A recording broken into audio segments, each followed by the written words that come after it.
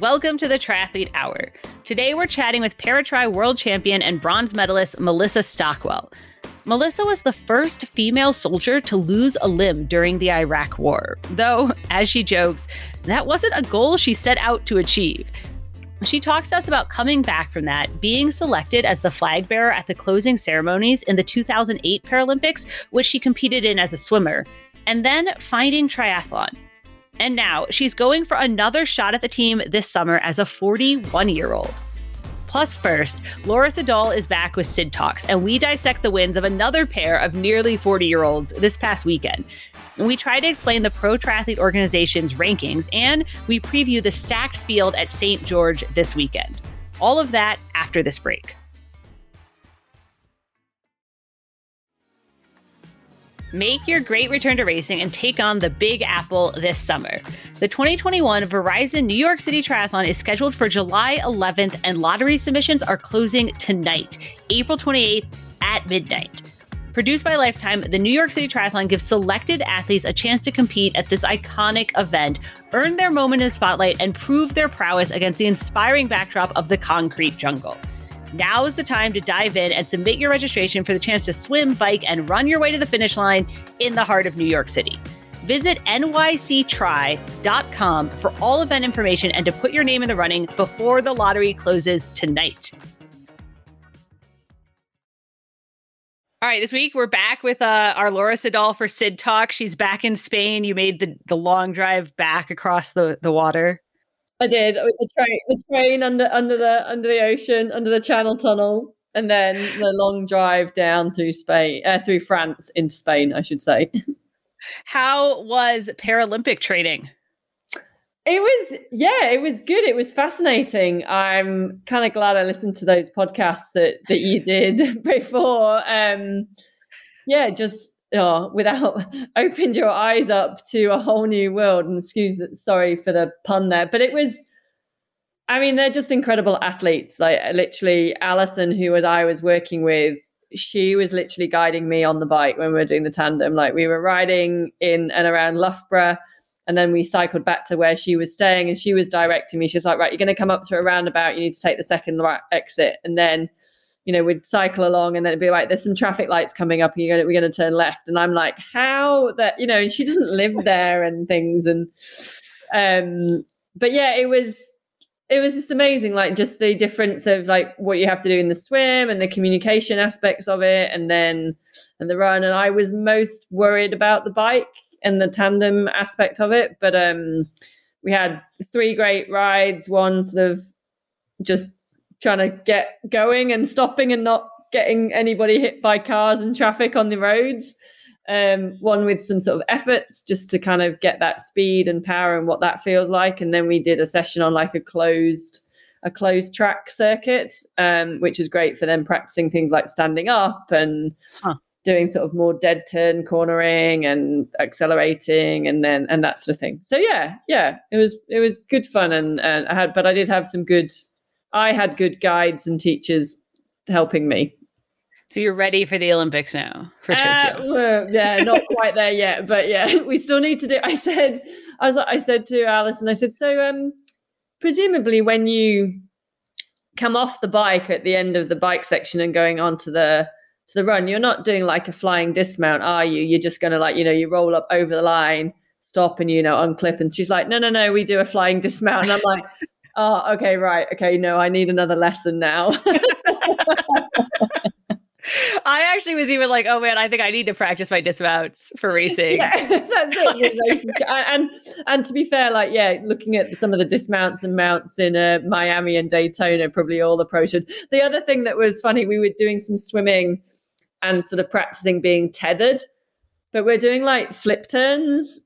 Well, when we were untethered, we were doing flip turns, but I have to then, it's like a hypoxic workout for me because my flip turns are rubbish anyway. So you'd have to flip turn and then you have to go quite deep to go underneath Alison to switch sides. So then you swim back down. And then we were tethered and we were going to start doing flip turns. I was like, no. I cannot get my head around what we need to do with a flip turn when we're tethered by the legs, and we will end up on the bottom of the pool with like the tether round our necks or something, and that'll have like drowned us both. But some people do that. And I was like, thankfully, we don't have to do flip turns in a triathlon open water swim, so we don't need to practice them with a tether on now. Yeah, I was like, that sounds very complicated. Yeah. Very, very difficult.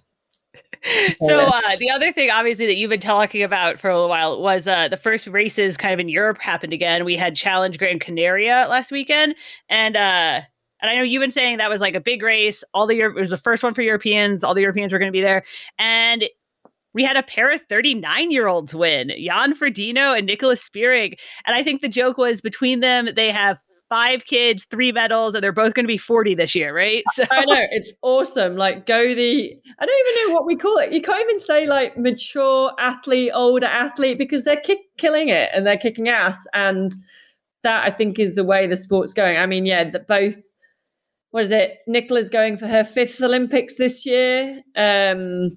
3 kids, 2 Olympic medals.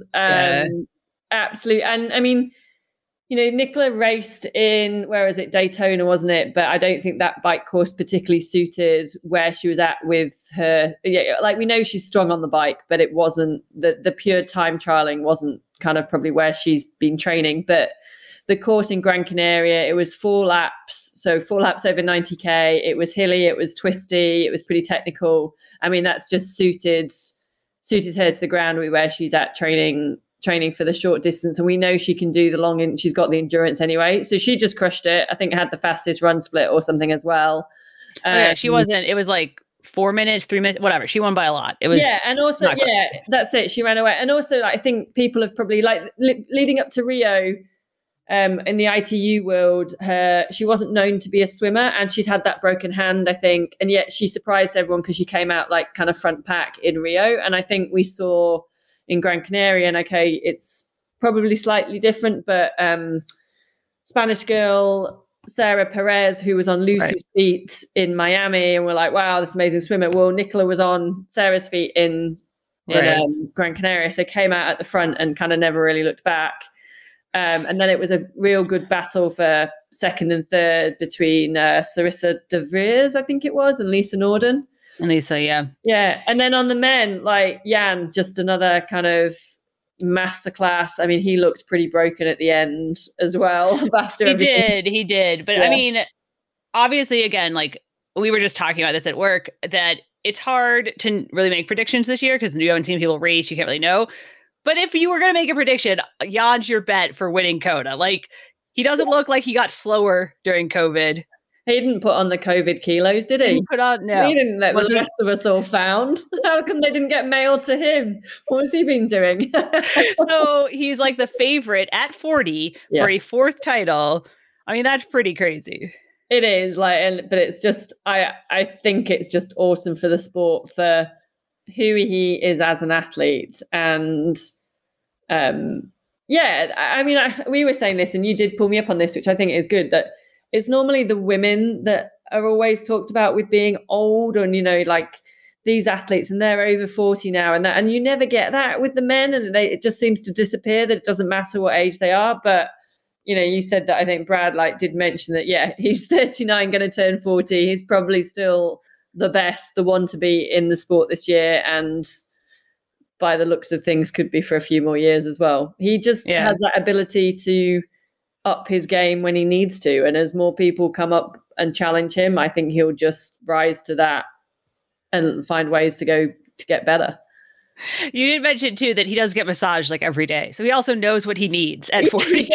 I think he's got his own friend and masseuse and physio who I think, you know, travels to most races as well, and I think does treat him sort of 5 or 6 days a week. So, but you know, with his pedigree and the races he's won, and if you've got that, why not? Hell yeah, gosh, if I was as good as he was and could afford it, I'd be doing that. I mean, it's not just him, though. We do see kind of across the board, the triathlon's not like a young person's sport anymore. Like, for sure, we see like older people doing great. Even in the age groups, like some of the older age groups are crazy. I forget what Ironman I did. I was biking next to this woman, and we were in like second place and she was 54. And I was like, oh shit. Like, so yeah, I mean, you definitely see people doing really well older, and you see a lot of people like Nicola doing really well after they have kids now. Like that's become super common. People aren't retiring after they have kids. And we're seeing a wave right now of women coming back. And a part of me, I think, is because it's accepted that you can come back after having kids. You know, it's that what you can't see, you can't be. And I think, you know, a few years ago,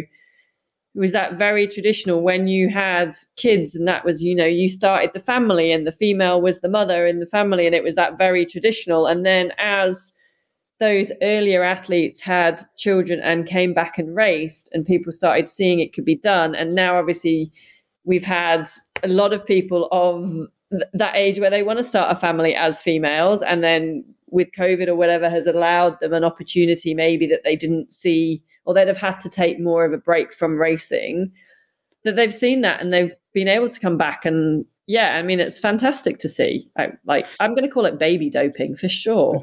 I actually did a story about that once. I looked into the research, and there was like some very weird East German, like back when the East Germans would do anything, there was some weird stuff they were trying. Just so you know. So. Yeah, I've heard some stuff. I didn't know whether it was East Germans or Russians. Sorry, we probably shouldn't be saying this, but yeah. But this was like back a long time ago. Back in the wild, yeah. And I wouldn't. It didn't really pan out. Like I wouldn't try it, but. Yeah. But the other thing, I mean, there's a lot of lack of sleep that goes on with having kids, and I have full respect because I struggle to run my own life on my own and get enough sleep, and I don't. So anyone who is trying to be a full-time professional with kids, I have a lot of time and still kicking ass. Yeah, hands up to them. Oh, yeah. It's been super tough this last year. And then we see a ton of women right now kind of coming back from having kids. And it was all over the triathlon social media last week because the Pro Triathletes Organization, the PTO, released like their rankings for the year. And at the top of the American women were 3 women who are all on maternity leave. All on maternity leave. And so it kind of everybody's sort of like, wait, what's going on? Which is not to say that they're, you know, Sarah Pian-Piano, Chelsea Sodaro, Jocelyn McCauley, like they're all going to come back and be dominant. Not to say that they're not, they shouldn't be at the top. Like they are at the top of their game. But it was kind of confusing to everyone. And so then there was all this talk of like, what's going on? How does this work? Yeah. And I feel like we should probably explain. I mean, I spent some time trying to figure it out last week. You spent some time trying to figure it out. Can you explain how the PTO rankings work? And the honest answer as a professional athlete who's a member of the PTO, no. Which doesn't help our listeners because I don't understand it. But it's based on past races on a rolling 12-month calendar year. So part of the issue, or not issue, but like part of the reason some people who hadn't raced recently were at the top, not just with the women, but with the men too, it just wasn't as noticeable with the men or as like visible, is because there were no races last year. So the 12 months that was being looked at was kind of from 2019, 2020. Yes. And then that'll shift now as we have more races in 2021. Yes. And then my other understanding is it's your best 3 races that count. Yes. So for some of these people who haven't raced recently, that was going because of COVID, not just because of COVID. Yeah. Like that was going all the way back to like mid 2019 for some of their best races. Yeah. So it's been a while. Yeah. And that's it. And so as we go through 2021 and as more races happen and as those athletes come back to racing and race, one of their results that is currently included in the rankings will potentially drop off. Right. And their most recent race will be included for good, bad, or indifferent. And then I think we will start to see them move around the rankings a little bit more. Whereas at the moment, it feels it is weird to go, well, hang on a minute. Even in 2019, 2020, these athletes haven't raced and they're on maternity leave, and they seem to be, they're the top 3 ranked Americans ready for the Collins Cup, which is another story. And I think just to emphasize, I don't think people were having a go at those 3 athletes individually or anything like that. And I think it's great, this maternity leave policy that the PTO is bringing out for the professionals. But I think there is just confusion still between the pros in how the ranking systems are working and evolving, and it feels like they just keep getting changed and at whoever is deciding the rankings at their whim as something comes up. And it is early days with the PTO, and we had then hit COVID, which doesn't help, so didn't have the races. And triathlon is a hard sport to try and rank everyone against each other, because it's not like swimming or a track meet where it's, a 400 is a 400 meters on the track, or a 200 in the pool is a 200 meters, and you can compare times, and most people will go to those same events. It's really hard to do that, how you compare course to course and weather conditions and stuff like that, and then come up with some kind of ranking system.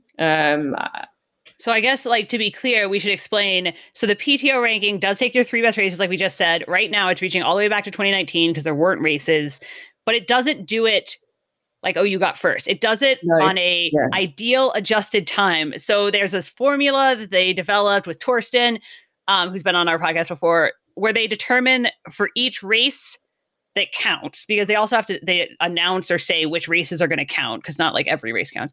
And then for each race that counts, there's an ideal time that would be like the perfect time on that course. And then you get a rating, like 102 points or 96 points based on how you do compared to that time, which then is obviously a little weird, because you could be like Daniela at Dubai and be 10 minutes ahead, and then you get a lower score for your time at Dubai than Teresa Adams gets for the Taronga half in New Zealand, which then changes the rankings. Yeah, which is why Teresa is now ranked number 1 in the world and Daniela is ranked number 2. Even though I think most people would be like, Daniela is like the best athlete in the world. Yeah. So so the whole ideal time thing, I think, is also confusing. I saw a lot of the pro women talking about this on social media. A lot of them are kind of like, well, how do I know what the ideal time is? Yeah. Can I does it get published before? Right. And I don't think it does. Again, there's a little bit of black magic. It also, there's this element of when you're racing, and this is, so as triathletes, we race for a position most of the time, because that's where, if you're paid on prize money, which is on position, or and that's the thing. You don't race for a time necessarily. I mean, that's because, the pros don't. I know that obviously the pros don't, and it's very weird. Sometimes I've watched people ask pros what time, how fast, and they don't know. They literally don't know their time. How fast did you do that course? What's your PB on that course? I have not a clue, because you don't race for that. You race for that position. But what the rankings is doing now is almost making pros race for time regardless of position. And it's kind of like saying, if you as a pro are 10 minutes up the road in the lead and you're on the run, but you've got another race the following weekend and maybe further down the line. Right. In theory, you probably you might want to back off, conserve a bit of energy. You're still going to take that win, which is the position. You can recover quicker for those coming up races. But ultimately, that will now potentially penalize you in the PTO rankings, because you are not busting your gut to get as fastest time possible, which will compare against this fastest ideal time. Thank you. And so is that what we should be pushing for in races or pros, or is it just that the pros know that that's how it works, and so that's the decision, a business decision almost, that they make, going right? They can just choose, back off now, still got the prize money for this race and I can earn in the next race, but ultimately the end of the year in the PTO rankings I might have dropped, and that's less finance at the end of it. Right. Or do I, in this race, I will keep busting my gut now to get a really fast time, knowing that I might suffer the consequences in my next race, but ultimately at the end of the year, I'll be higher up in the rankings. Because the reason it matters is because the rankings determine your year-end annual bonus from the PTO. Yep. They determine what you get paid then in the bonuses. Slightly determine if you get invited to the PTO championships. And the other half of it, you mentioned, the other half is the Collins Cup, which is like the super invite 3 men, 3 women from the US, from Australia, and from US, Europe, and international. But then the Collins Cup is a similar ranking, but it's like a different time frame. Like they look at only the calendar year. And then there's also like discretionary. And that's key for people as well to get in, because that's not only is that you've got your end of year bonus prize purse on your ranking, it's an additional payment if you make the Collins Cup, and quite a substantially financially beneficial one for those who make it. Now, in saying all of this, we've got to say thank you to the PTO, because none of us were earning any money kind of 2 years. If we didn't have the PTO ranking systems or the Collins Cup, we wouldn't be having these discussions. I mean, there wouldn't be all the backlash around it, but we wouldn't be having the bonus payouts either. But, now there is a decent amount of money for the sport being talked about that are based on rankings, and that's can affect people's career for the good or bad, and where they sit with sponsors and stuff. And so that, I think, is really hard for people as well. Yeah, it's interesting. It's the same with like the maternity leave policy. I think which like the PTO put in this maternity leave policy, you get paid when you go on maternity leave, which is fantastic because people should get paid, and your ranking is frozen, which it confused me, because I thought if your ranking is frozen, how can anyone ever beat you? You can't be beaten. But it's only frozen in terms of how much you get paid. Then you still have to come back. You have to come back and race a race in order to be considered for the Collins Cup. I didn't realize that. So you have to do a race this year. Sort of. Yeah. They didn't like the word validate, but you have to do a race to essentially validate. So it is interesting. It's all like complicated and kind of crazy. And then I'm waiting, seeing as I've been injured for the past few years, I'm waiting for the sick leave policy. Like, do I get that now? Do I get the injured athlete policy? Because that would sure be helpful for me. You're like, that would put them out of business because everyone's injured all the time. I think the other thing that did kind of throw everyone was Daniela not being ranked number 1. Because I think everyone, granted, for sure, she got beat at Kona last time, and Hogg beat her, but Daniela should be up there. And I don't think, like, bar Kona last year, I don't think she's been beaten in a race for the last how many years. Jocelyn beat her at Ironman Texas. No, she didn't. Oh, yeah, she almost, you're right. Daniela came back. Almost did. Daniela was just toying with her, teasing her, going, I'm just going to pretend, and then I'm going to put the hammer down for the last 10K. So, like, and that's what is crazy. Like, you talk about the perception of the sport and who are the best athletes, and you go, number 1, Jan Frodeno, like we said, but he is racing and crushing it, and so I don't think there's any doubt there.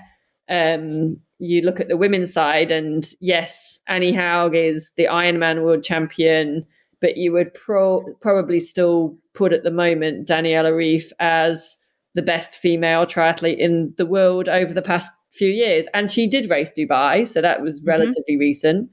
I don't know, maybe we have this conversation after St. George. I know, I was about to say. And then see what, where the rankings and the positions sit. So, Daniela Ryf, best female athlete in the world, in our opinions, was in the news a bunch this week because she did do, Daniela's known for Swiss. She's just focused. She just gets out there, gets the job done, no emotion, right?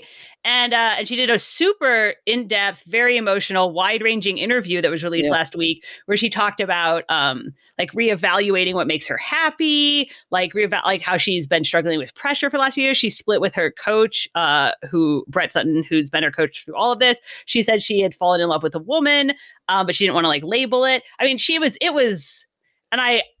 We saw the outpouring of support for that. It was everywhere. People were super supportive, super happy for her to be open and honest. And it was a different kind of, we've never seen that from Daniela before. No. And I think it's been interesting. Even her social media over the last couple of years has started to soften a little bit. You get the odd post that gives you a different insight or a different side to Danielle, but ultimately, and it might be a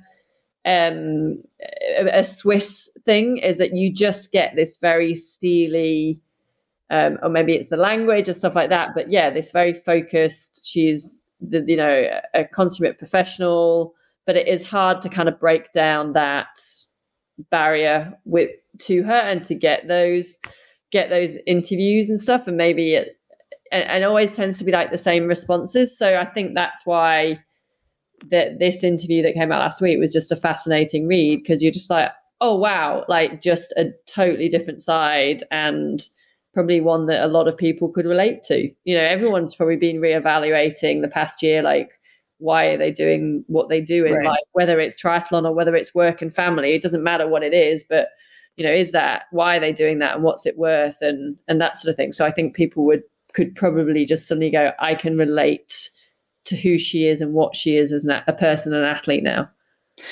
She is funny though. I mean, I always was like, if you pay attention during the press, whatever the press conferences and like interviews with her before, she like makes jokes, and it's just that they like, because English is her second language, like you have to kind of pay attention for a second, and you're like, that actually was really funny.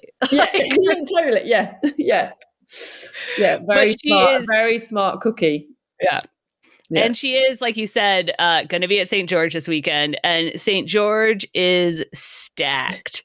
People keep asking me who's racing, and I mean, the men's field is good, but the women's field, it's Daniela versus Holly Lawrence versus Paula Findlay, and then you like also factor in, you have Meredith and Lindsay and Heather and like Sarah Crowley, Emma Pallant, Carrie Lester. Oh my God. Jackie Herring, like Fenella Langridge. I mean, but between Daniela, Holly, and Paula, I mean, you have like the top 3 70.3 racers in the world. Like, that's just insane. Yeah. And I think just that, again, if we go back to kind of personalities and what people want in the sport, and they will probably play it down, but I reckon like the Holly Lawrence versus Daniela Ryf kind of rivalry, friendly rivalry, competitive rivalry, whatever you want to put it. Holly's not managed to, well, no one's managed to get one over on Daniela apart from in Kona last year, but they've been pitted against each other. Actually, she did, was it 16? She beat Daniela at 70.3 Worlds. 70.3 Worlds. I was there. I was at the after party. Yeah. She was very happy about it.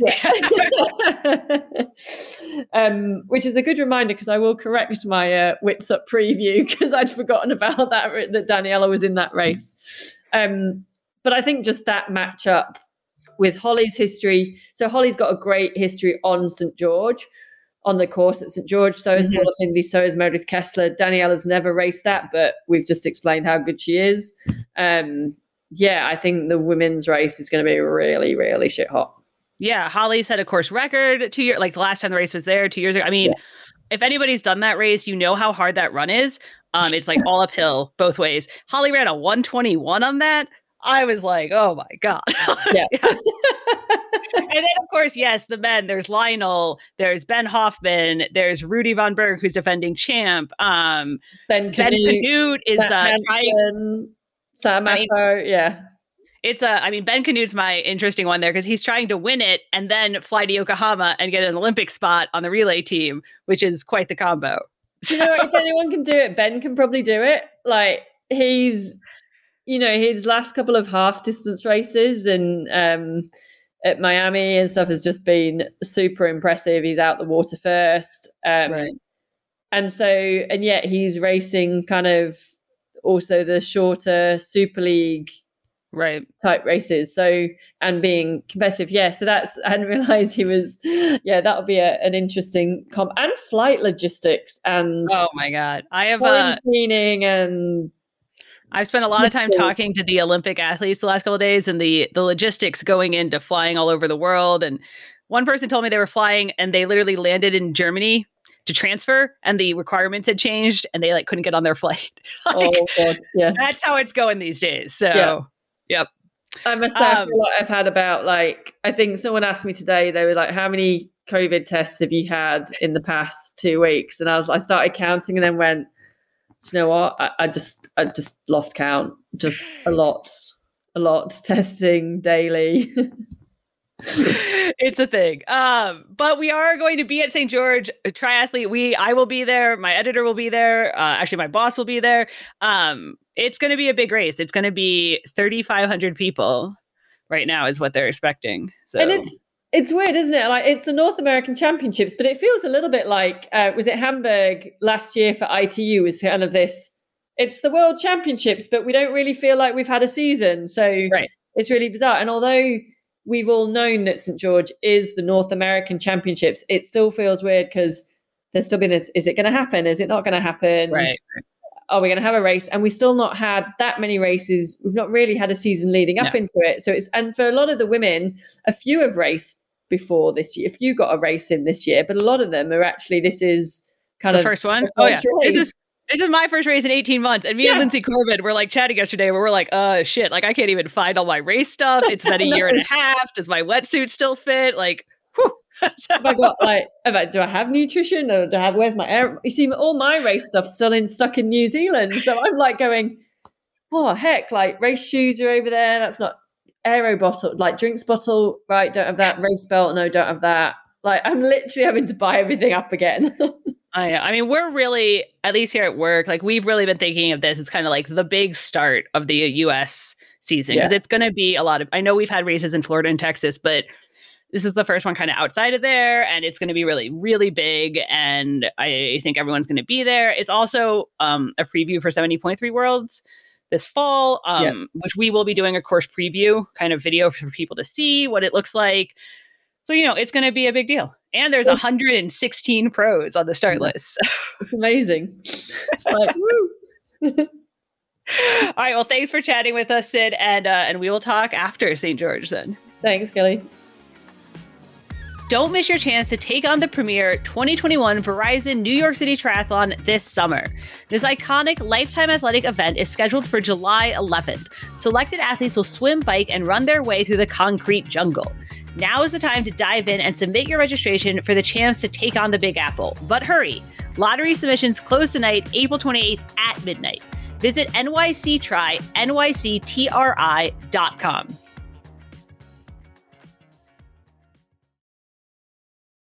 All right, this week we're talking to Melissa Stockwell, who is a 3-time world champion in paratri, a Paralympian in swimming, the first woman to lose a limb in active combat. Is that right?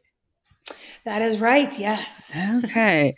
And so before all of that, I mean, growing up, you were actually a gymnast. You weren't a triathlete at all, right? What was your plan? Did you want to be a gymnast? Was that your dream?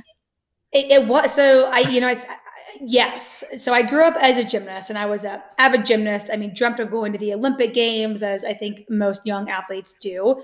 I had posters of the Magnificent Seven gymnasts in my room. I mean, gymnastics was my entire life. So I knew of the Olympics from a very, very early age. And that was always the goal, to go in gymnastics. Obviously that didn't happen, but I mean, talk about triathlon. Like I had no clue that triathlon existed, what it was. And that came many, many years later. But yes, I was an athlete from pretty early on my whole life. And you, out of college, you deployed to Iraq. What was that always your plan, to be in the military? Were you going to be a lifer? It's hard to say. So the military, so I don't come from a military family. So it's always like, well, then how did I get into the military? Well, It kind of goes back to the gymnastics time. So before every gymnastics meet, they played the national anthem. We would all look at the American flag, and I would always dream of getting, that perfect 10 in the American flag. And while that obviously never happened, it did kind of turn into this passion for our country, for the flag, for the colors. And as I grew a little bit older, I just kind of learned what they represented and how lucky we were to live in the country that we do. So that kind of turned into wanting to be in the military, in the army, to wear the uniform. My parents thought it was a phase I was passing through because why would their youngest daughter ever want to actually be in the army?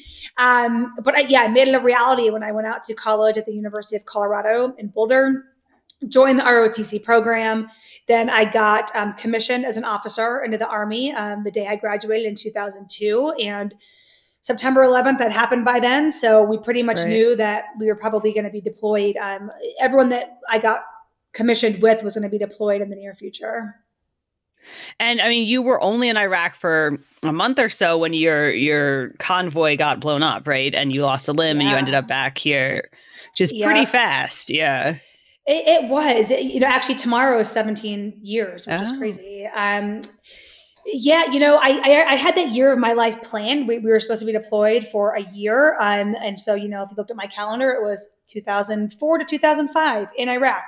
So the fact that it happened early, it's almost like I spent 9 months at, 10 months at Walter Reed, like doing rehab and figuring out how to live life with just one leg. So I'm actually very thankful it happened early on. I mean, you hear these stories about other soldiers who are like boarding the flight to come home after being, gone for a year, and something happens and it's an additional year in the hospital. So, yeah, I had a short stint in the military, but it was very eventful.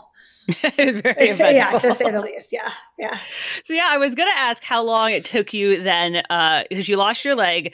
But otherwise, I mean, you didn't have a lot of other injuries, right? So how long did it take you to kind of relearn how to do everything, how to get back up?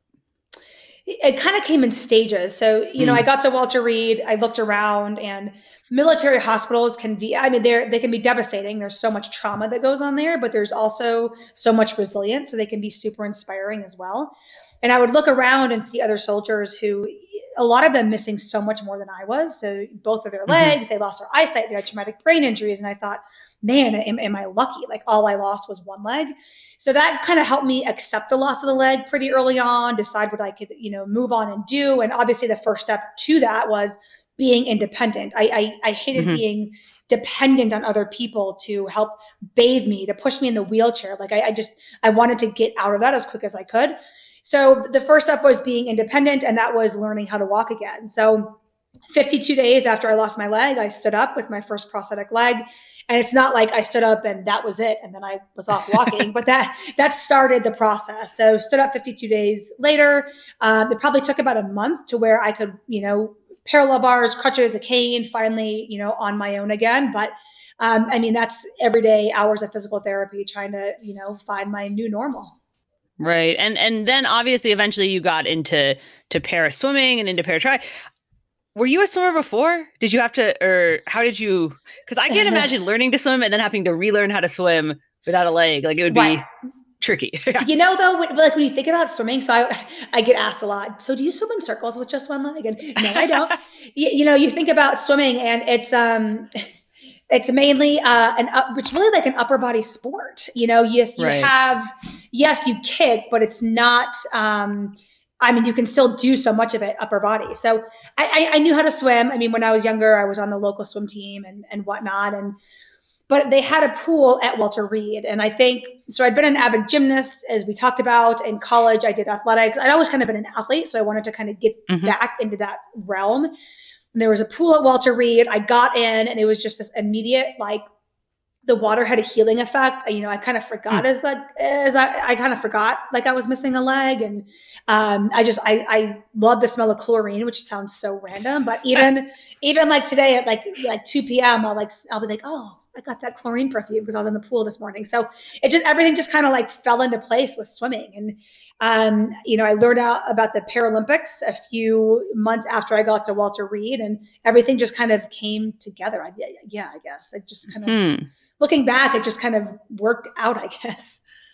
Right. Because I was going to say, how does one even find out about like para swimming and Paralympics? Do you train with like non-para athletes, or do you train with para, like how do you get into that whole thing? Yeah. So I didn't know about the Paralympics, which is crazy because it's such a huge part of my life right now. But so first, and Paralympics, obviously, like that's the top of the top, right? It's like an Olympian, you train, be the best in the world. And not everyone's going to do that. But at Walter Reed, I was swimming. I wanted to be active again. I wanted to be an athlete again. And Walter Reed had all these like events to try to like help us get back to our normal life, whatever that new normal could be.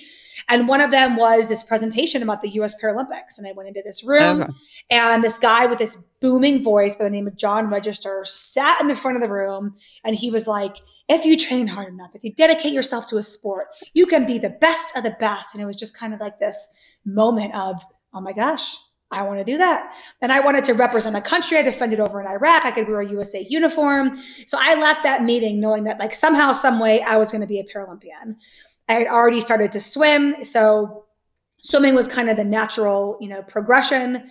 I was medically retired from the Army. I joined my first swim team. I was the only one missing a leg.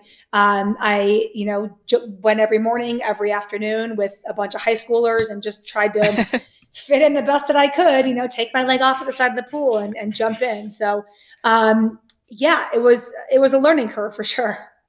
Yeah, no, that seems crazy. And obviously, there's also the added factor of you were the first woman to lose a limb in combat. And then eventually you became the first Iraq vet to qualify for the Olympics. So you had did you have a lot more attention? Did you feel like people were paying attention to you? Did you, I feel like that would be stressful. Yeah, obviously no one ever, that wasn't a time. I wasn't like, hey, I'm going to go to Iraq and lose my leg. I want to be the first. I want to be the first. So I don't think you ever strive for a title like that.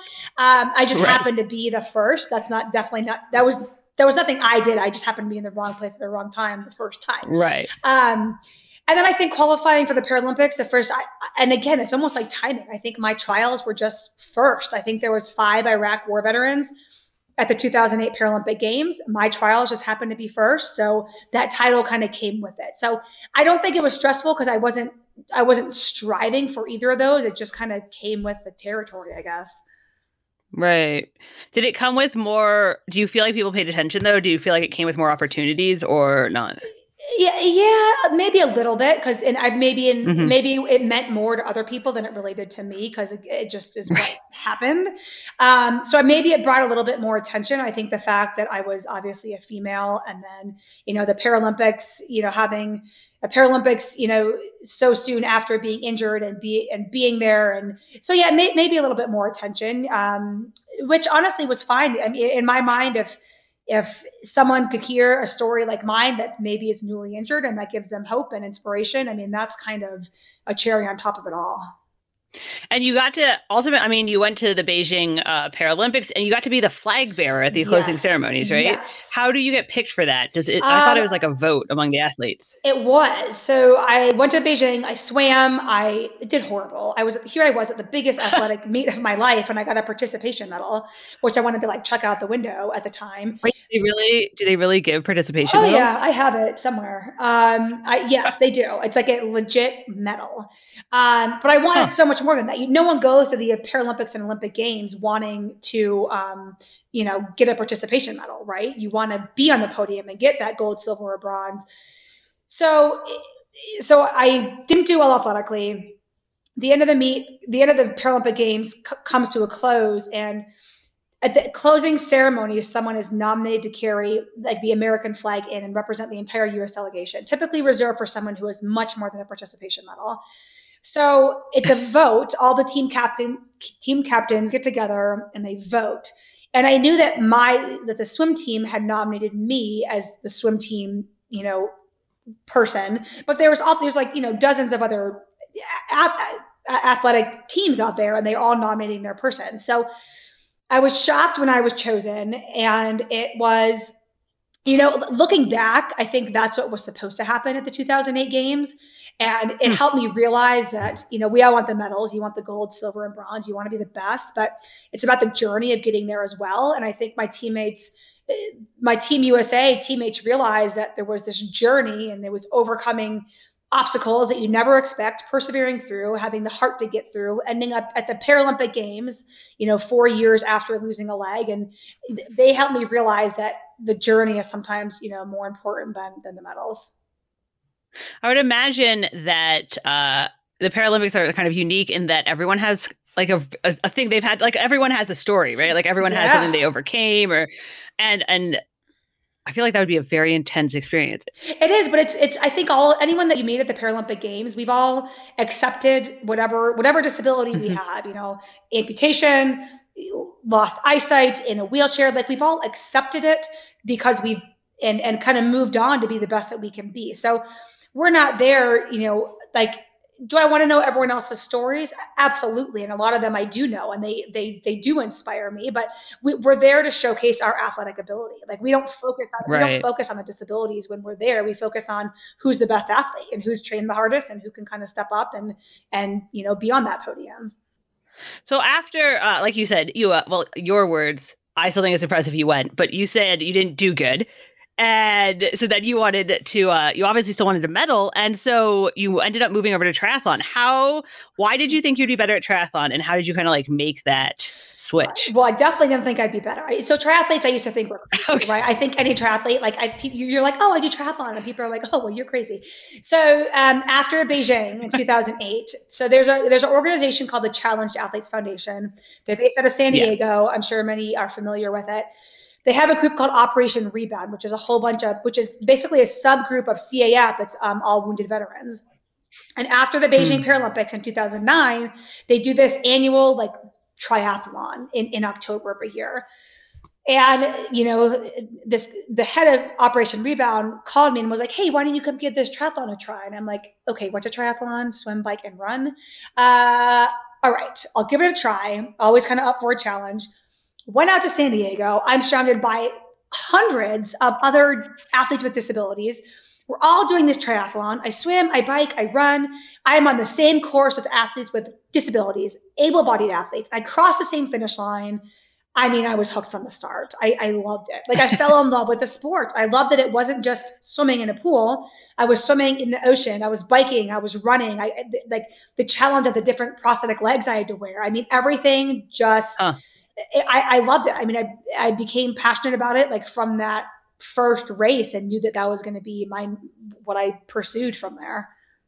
You just mentioned you had different legs. I would imagine that the gear, like there's a lot of gear involved in para-tri, right? Is that hard to learn? Do you have to like have someone help you figure it out along the way? Yes and no. I think so. As an amputee, I know that I need a running specific leg. I need to figure out how I'm going to bike. When I get out of the water and go to T1, how am I going to do that? Am I going to walk? Am I going to put my running leg on? Am I going to use crutches? Right. So there's a lot of like different things to figure out. But then you have someone who it's a spinal cord injury, and let's say they're in a wheelchair and they do a triathlon and they have, a hand cycle, so a bike that they power with their arms. They have a racing wheelchair, so basically this like fancy wheelchair that they use on the run. So talk about equipment. I mean, we complain about going to the airport with a bike. Well, they have essentially two bikes and their wheelchair. I mean, it's a very equipment intensive sport. Yeah, no, I imagine. So you started that, you said, at the challenge, at the big race. Challenge athletes do a big race in San Diego every year. Yeah. And they still do it every year. Yeah. Yeah, they do. Yeah. It's awesome. And then, I mean, it was a while before you actually made it to Paralympics and triathlon. Did it take you a while to like feel like you progressed or when did you start to feel like you were getting good? So triathlon wasn't a Paralympic sport until 2016. So that's when it debuted as a sport. So when I got started in 2009, the highest level we could go was World Championships. So I fell in love with the sport. I loved it. I think one of my next one or two races was on the Chicago Triathlon. And I went and I wanted to qualify for World Championships in 2010. It was, I think, in 2010 was my first World Championships. So I qualified in Chicago and realized pretty quickly that I was actually kind of decent at the sport of triathlon. I, never thought I'd be doing it. And here I was, I mean, decent enough to make the para triathlon national team my first year, like doing it. So that got me to various world championships, 2010, 11, 12, 2013, it was announced that it was going to become a Paralympic sport. So that was obviously the new goal, was to make it to Rio in 2016. And but I mean, life continues to happen, right? It's not just sport. So I got divorced. I ended up getting remarried. I had my son, Dallas, before Rio. So all these things are happening, but that goal is Rio in 2016 for triathlon. What was the, when you say it turned out you were pretty good, what was the hardest thing to learn? For me, it was the bike. And that's something that's still, I think in triathlon, everyone has I could ride a bike. I mean, sure, give me a bike and I'll ride it, but riding it fast and hard is totally different. So, I think in triathlon, everyone has their thing that they're good at and the thing that they're, the least good at. And swimming obviously came natural because of, my past in swimming. Running, I caught on pretty quickly. It's definitely a very different running gait as you would have with two legs, but that's kind of like the more you do something, the better you get. It was the bike. I could ride a bike, but just trying to get fast at the bike is something I still have to work on a lot these days too. Oh, really? How much do you train? Because like you said, there is life. You actually like do other things too. So yeah, I know. Like right now, how much do I train? Yeah. So we're gearing up. So obviously I'm training for Tokyo 2021 or 20, we are in 2021, whatever, Tokyo, whatever it is. So I live in Colorado Springs. I train at the Olympic Training Center. I have teammates. So we're considered the resident team. And we train probably between, I think last week was like 17 and a half hours or so. So it's for a sprint distance race. So I would say between 15 and 20 hours. And that's active training time. And then it's, I'm 41 years old. So trying to keep my body, up to par. So sports medicine and that kind of thing, just trying to make sure that injuries go and they don't, so I can kind of be prepared for the next day. Yeah, I mean, like you said, you're 41. You have 2 kids now. I do. I know you thought about being retired, and then they pushed Tokyo another year. Was it hard to stay in it for a whole other year? For a fleeting moment. So, the postponement was the right thing to do. I think any athlete would agree, safety first. Never want to jeopardize that. But I'm 41. I was supposed to be 40. I have 2 young kids. My husband and I have our own prosthetic company here in the Springs. There was a definitive timeline. August of 2020, I'm done. I can focus more on the business. I'm not traveling for racing and training. I'm here with the kids. And then it gets postponed. And for 60 seconds, I was like, what? Like another year? It seemed like an eternity, right? Like for someone who's younger, no kids, no family, it's like no big deal, but it was a big deal. So it was a fleeting moment of, can I still do this? Will my body let me do this? Do I want to still do it? And then it was followed up by, yes, you want to see that dream, through to completion for myself and my kids. And not only that, but it kind of like my kids are young, they're 3 and 6. So it kind of, and they know that mommy swims, bikes, and runs all the time, but my son kind of gets why, but it was kind of like another year for him to realize why I do it. So trying to find the positivity behind it. And I mean, here we are, gosh, 4, April, May, June, July, 4 months out. I mean, crazy. Yeah. It's here. It's here. See, a year went by like that. I know. What do you tell your kids when they're like, why do you have to swim, bike, run all the time? It's funny. They never ask why. They're like, oh, I put on my running leg and they know going on a run. My daughter's always like, go fast, mommy, go fast. And I tell them, like I tell my son who's 6, who is kind of starting to get it, that I do it because I want to be the best in the world. I want to train and it helped when he was learning to ride his bike. I mean, he would get frustrated because he would get up and he couldn't do it. And I was like, well, that's mommy. That's why I swim, bike, and run all the time, so I can get better at it, so I can try to be the best that I can be. And it kind of helps relate it, but at the same time, I mean, I'm their mom, so it like kind of resonates, kind of doesn't. I don't even know. I think we'll find out in the future if anything I say ever sets him. But I think he's getting it. Like I think like they go to a race or on the sidelines, they scream, "Go, mommy, go!" And they want to see me they want to see me win. They want me to come give them their medal, and I can tell that they're proud. Yeah. So, you said you wanted to see the dream through, but at Rio, yeah, that's right. Rio was the last one. I was trying to remember how many Olympics it's been. You got a bronze medal. It was the first time Paratri had been in the Olympics. So what's left? Like, what's the dream still? To do it again. So Rio was, I mean, probably the highlight, aside from having my children. I mean, it was the highlight of my life. I mean, it was September 11th. Our race was on September 11th. I was a long shot to make the team. I made the team. I got a bronze medal. It was a USA sweep, gold, silver, and bronze of Team USA, 3 American flags. I mean, like it doesn't get any better. Like the emotions are there like it was yesterday. Like I still have goosebumps. And honestly, after Rio, I was like, oh, I think I'm done. But here I am, like 4 months out from hopefully another games. So what's left? I mean, I got bronze. Let's just work our way up the podium. Let's see what we can do. And honestly, my kids are older, so I want them to see it. Well, they'll have to see it on TV now, but yeah. Yeah, I was going to say, they're not going to be allowed to go, right? I mean, not with how everything works. Yeah. That was devastating news, but no, they won't be able to. Yeah. So you guys are about to start racing again. Yokohama is the first race for you guys, I think. That's next month. And we talked to Aaron Scheides last week, Scheides, about all the different qualifications and the categories. And so for you, what is the category for you? Is it partial, like, is it just lower limb partially? Yeah, so I'm in what's called the severe leg impairment category. So I'm missing one leg above the knee. So basically the majority of my competitors have the same disability I do, but then you have some competitors who have impairment on both sides.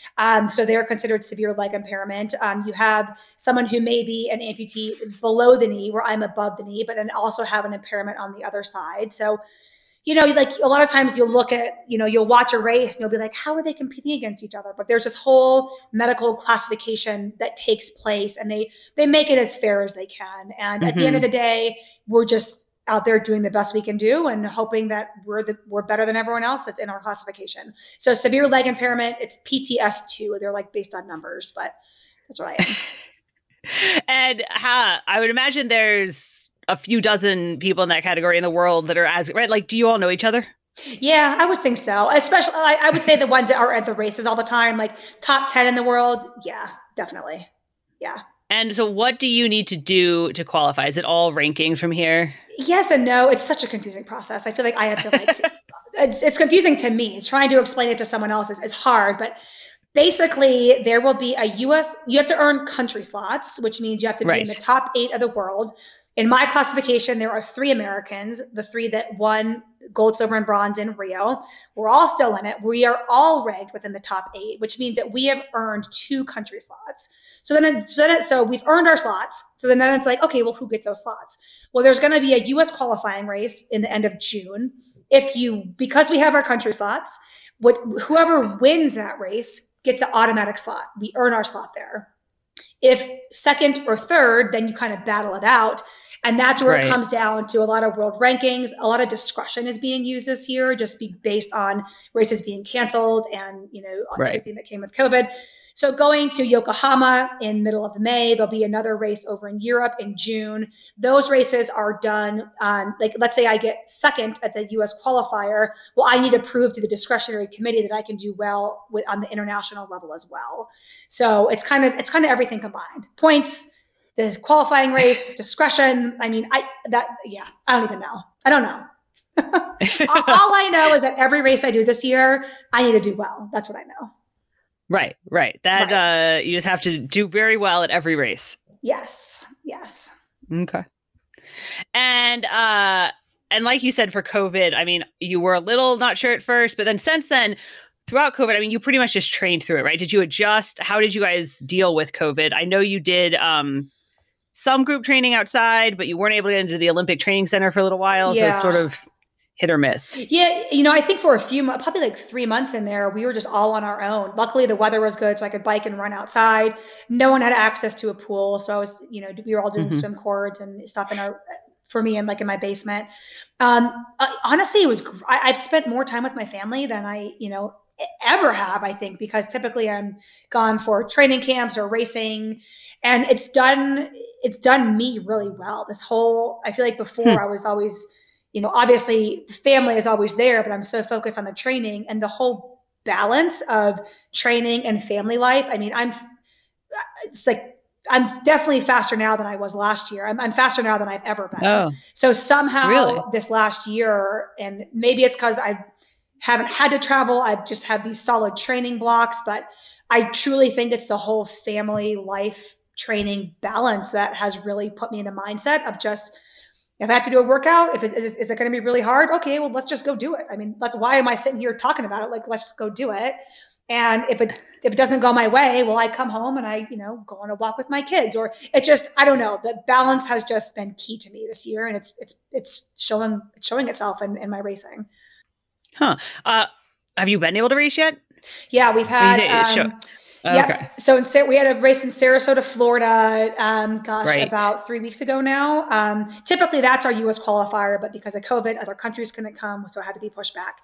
But it was great. Our entire resident team that we've been training with all winter and through COVID, everyone did so well. We were all on such a high. Like, all the work we were putting in has paid off, and it was great. And you mentioned that this was going to be the year that you focused on your business. You and your husband have a prosthetics business. Mm-hmm. One, did you start a prosthetics business because you had an interest in it, or how did that come about? Where did your background come from? How it happened? Yeah. So both my husband and I went back to school for prosthetics. So we didn't know each other until we were, doing our residency. But basically when I got fit for my first prosthetic leg, I had no idea, what was I going to do with my life? I knew I was going to get out of the military. What was I going to do? Mm-hmm. And the guy that that handed me my first leg, I mean, he got to watch me stand up and take my first steps. And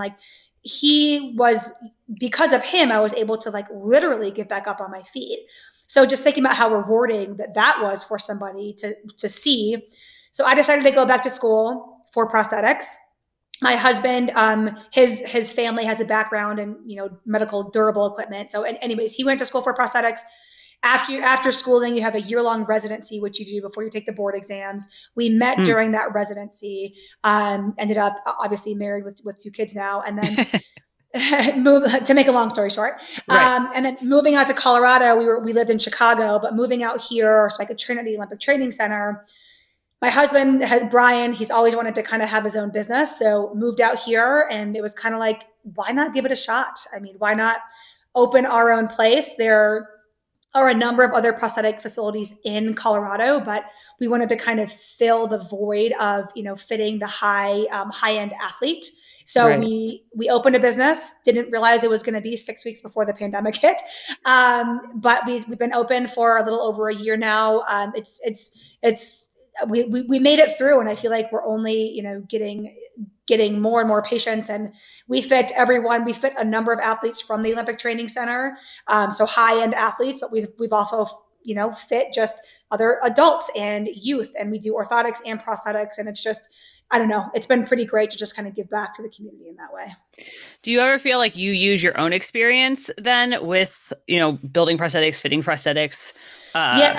Yeah. And so a good example is just this morning, I actually jumped on the call right from coming back from the office. There was a woman who they're kind of like limb salvage. They're kind of trying to save part of her leg, and she has a choice to have it amputated. And you can imagine, I didn't have a choice. If I had a choice, that's a hard choice to make. Yes, amputate my leg. So just kind of talking through with her, my experiences, the pros and the cons, being at the office, Brian going into the back, pulling out, what exactly we could make her. So that experience, it's almost like I know what they're going through. I kind of being fit with a leg, if something hurts, maybe it doesn't help me fix it any better, but I can empathize with them on, I know that, I've had that feeling before, and let's try to fix it. So it doesn't help me make the legs any better. Right. Or maybe it does, because I can kind of know from experience kind of what it feels like, but just that empathy, I think, or just, connecting with somebody more because I've actually gone through it. Have they gotten better it's been 16 years for you now? 17 tomorrow. Yeah. Crazy. Oh yeah. That's what you said. You said that. Has it gotten better? Have they gotten better? More comfortable, faster? Yeah. Yeah. A lot of it is, it's I think those on the outside of the prosthetics field, you see these really big advancements, and everyone gets really excited about them. So for example, if you looked at, watch 60 Minutes or looked in Newsweek, mm-hmm. We're going to implant electrodes in your brain, and you can, walk and use your arm by just thinking about it, which sounds great, but I think that's really far down the line. What's the most exciting are the little things. Little things make the biggest difference. So I have a prosthetic leg right now that it was 3 years ago, it wasn't waterproof. Well, now it is. So I can go swimming with my kids. I can shower with it if I wanted to. I don't have to worry about it getting wet. It has a battery in it that I actually charge it like you would charge a computer or a cell phone. It used to only last 24 hours. Well, now it lasts 3 whole days. So if I want to go camping, I don't have to worry about plugging my leg in. So it's the little things that make a really big difference in just a way of life, really, of doing what I want to do. Yeah, it's interesting. Huh. Do you feel obviously also in this time, do you think Paralympians have gotten more attention, more publicity? Do people pay attention to the Paralympics? Because it is, to a degree, for a while there, for a long time, it was kind of this smaller mm-hmm. stepchild of the Olympics. Do you think that people really respect it now? I do. And I think it's only growing in momentum. I think back to 2008 mm-hmm. to when I was in, my very first Paralympics. I'm a swimmer, and I wasn't really paying attention so much then on the public perception. But from 2008 to 2020, and it's in part because of, I think so. Oscar Pistorius, which I'm sure many people know, he put kind of Paralympics on the map a little bit, on the radar of people. But then you had a lot of it's media, honestly. Like you have these companies. So I'm part of Team Toyota, which is awesome. I'm super, honored to be a part of the team. But you have this huge company like Toyota, and they sponsor athletes going to the games. And instead of just focusing on Olympic athletes, they focus on Paralympic athletes as well. And they put them in mainstream commercials on TV. They're in, magazines. And so it's almost becoming like second hand to the Olympics. Like, oh, it's not just the Olympics, it's the Olympics and the Paralympics. And the more that these big companies like pay attention, help get the word out there, the more that the perception is going to change that we are athletes, that we work just as hard as the Olympic athletes, and we get out there and we want to be the best in the world also. Yeah, one of the things when I was talking to Aaron was he was also saying when he started Paratri, I mean, they were making up the rules as they went. And like now it's a much more like organized thing. Has Paratri also grown in that time? I think so. And I do think that I probably with every, Paralympic sport, the classification is what kind of gets a lot of attention because right. I mean, for example, in swimming, you have 8 lanes and you look up at a finals event and there's 7 missing a leg and the 8th person isn't. And you're like, well, how are they up there? And yes, they may have their reasons. They've been through, this medical classifications to get there. But I do think that kind of still has some work to be done. But yes, the rules have gotten more specific on just in triathlon since 2016 to now. And I think it's growing, which is super exciting. And the more that it grows, the more that the rules and everything that goes on with it has to adjust and to change just to accommodate. And you also started an organization called Dare to Try, right? Or I mean, you helped found it, and that helps bring triathlon to like other para athletes, para kids, right? Yep. So Dare to Try, it's based out of Chicago. 2 friends and I co-founded it in 2011. The goal was to get other athletes with physical disabilities into the sport of triathlon. We were all triathletes. I was missing my leg. We knew how the importance of sports in anyone's life, but especially somebody with a disability. So the goal, we had a modest goal the first year to get like 5 new athletes to the starting line that had a disability.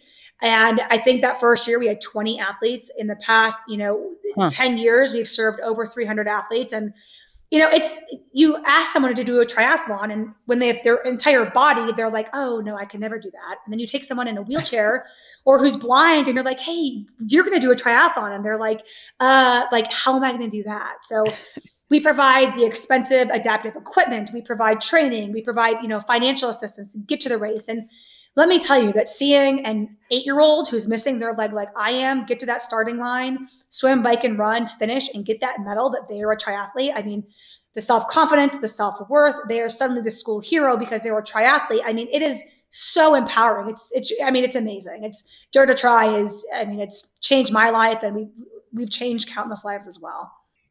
What is the biggest obstacle for, getting those kids into it?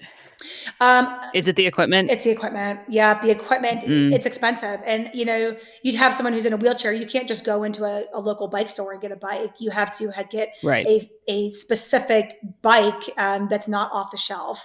So it's expensive. It's not just the equipment, but getting to the races. If you're visually impaired, you have a guide that you have to bring with you. So you're not just paying for one airfare; you're paying for 2 people to fly there. So I would say equipment and just actually getting to the race itself.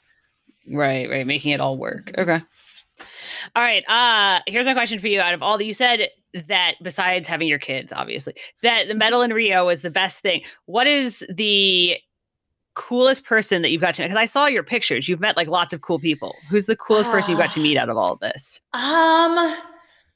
So I have been fortunate to meet a lot of people, and I've met multiple presidents, and danced with them, ridden bikes with them. But I think because I was such a gymnast growing up, and my heroes were the Magnificent Seven. So you have Shannon Miller, Carrie Strug, Kim Zmeskal, and meeting any of them, I got to meet Shannon Miller, and it was just this moment of my jaw dropped and you are my hero and you're standing in front of me. So I think that just because they were my heroes and kind of idols growing up.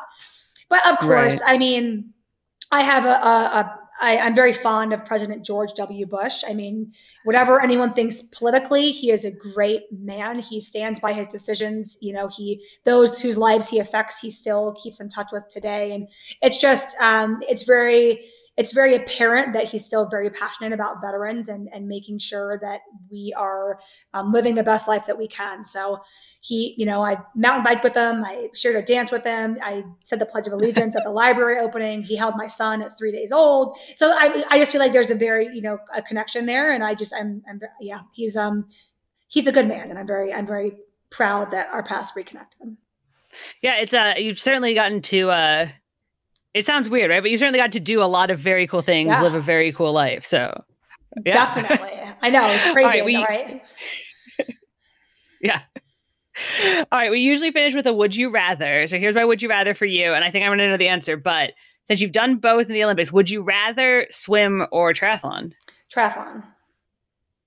Yes. Hands down. Hands down. Yep. Yep. Just, I mean, instead of being you get to see the world. Like I got to bike and run up and down the streets of Copacabana Beach in Rio. I mean, that's pretty cool. Yeah. Like we said, you got to do cool things. I got to do cool things. Yes. I live a very full life and I'm proud of it. Yeah. Well, thank you so much for talking with us and good luck with all of the Tokyo qualifications. Thanks to Melissa and Sid for the chat, and thanks to all of you. Hopefully you're as excited to get back to racing as we are. Keep training and keep listening.